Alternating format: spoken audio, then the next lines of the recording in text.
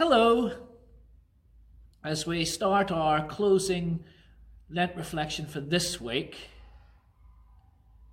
I read some words from the book of Ezekiel. The hand of the Lord was on me, and he brought me out by the Spirit of the Lord and set me in the middle of a valley. It was full of bones. He led me back and forth among them, and I saw a great many bones on the floor of the valley, bones that were very dry. He asked me, "Son of man, can these bones live?" And I said, "Sovereign Lord, you alone know."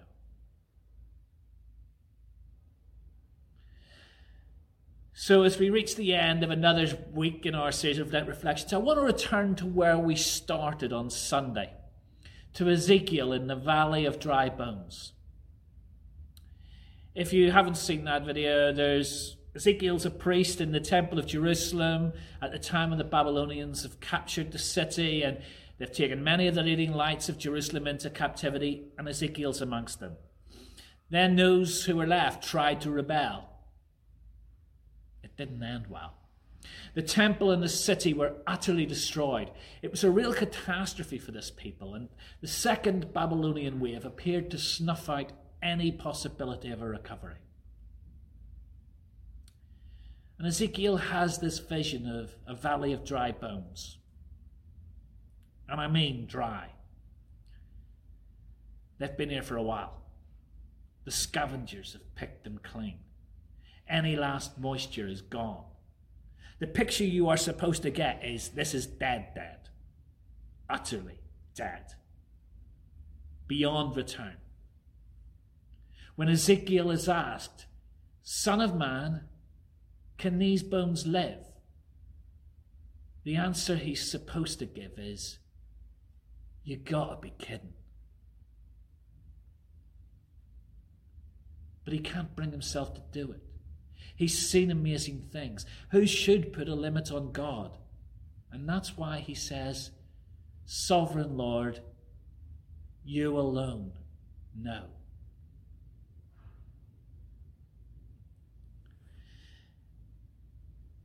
We've been thinking about speaking truth this week. And speaking the truth is important for any new life to begin. You have to be honest about where you are before you can move. The doctor needs to have made a diagnosis before he can treat you. You have to admit that there's a problem before it can be fixed. But it needn't be the end of the matter. In Charlie Mackessy's book, The Boy, the Mole, the Fox and the Horse, there is great wisdom. "What's the bravest thing you've ever said?" asked the boy. "Help," said the horse. At root, prayer is simply about asking for help. So I invite you to relax for a moment, to take a few breaths.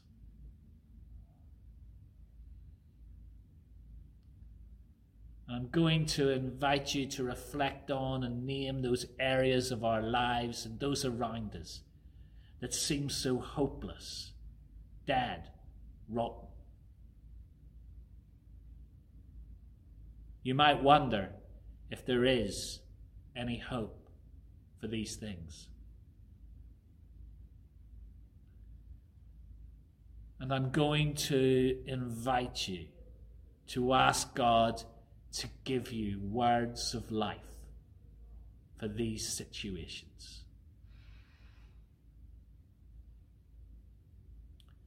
Bear in mind, perhaps some of them have died away for a reason. They've served their purpose, and we need the courage to let them go so that new life is possible.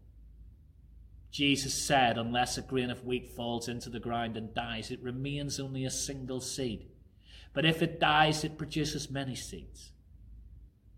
Maybe new life requires that we let go of something. But it may be that God has new life to bring into the current situation. So I invite you to honestly name it before God. I invite you to say, Lord, this just seems hopeless. But you alone know if new life can be born. I open myself to receive your word of life. And I'm going to offer you a few prompts based on our 5-finger prayer. We start with the thumb. When your hands are in a praying position, that's the one closest to you. So we pray for those closest to you. Who needs God's breath of life today?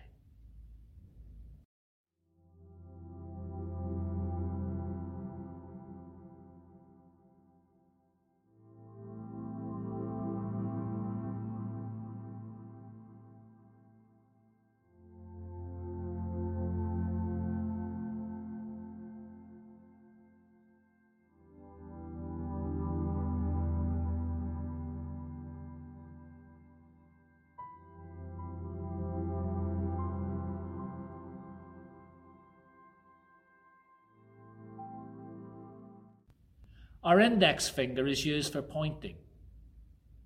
We pray for those who seek to teach and guide us. Where might they need new life?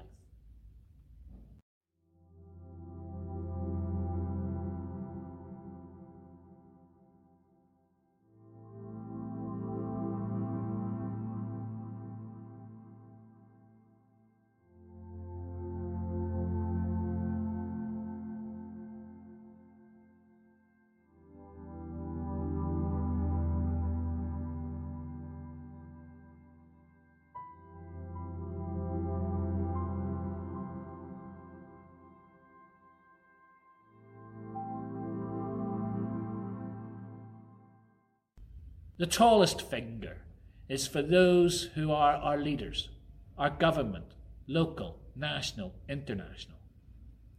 What situations seem hopeless right now? Ask God to breathe new life into them.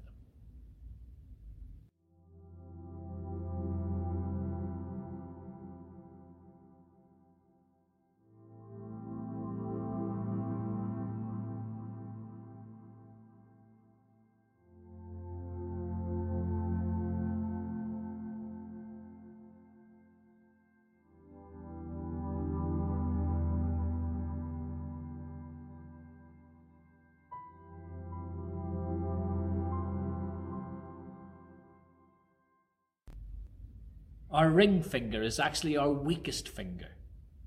So we pray for those who are sick and vulnerable. We ask that God might give them new life and hope.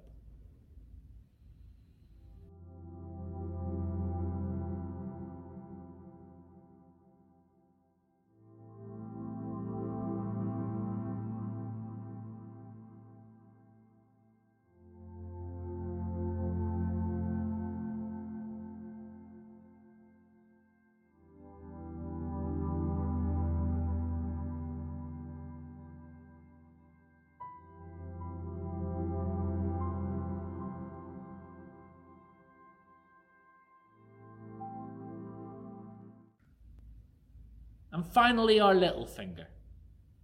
That's little old me. Bring your concerns to God, asking Him to breathe new life into you.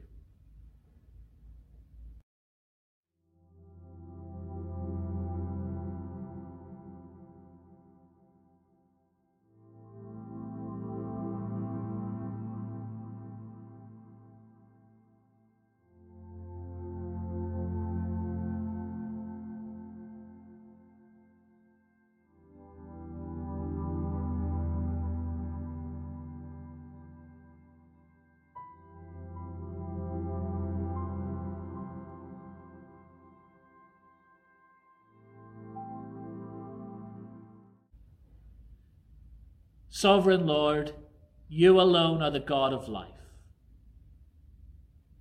Hear our prayer and breathe your resurrection life into those things we have named before you today. Help us to lay down those things which we need to let go of. but to grasp the hope that you have for us. In Jesus' name, amen. Have a really blessed weekend. May God be with you, and may you know his grace and peace in everything. Amen.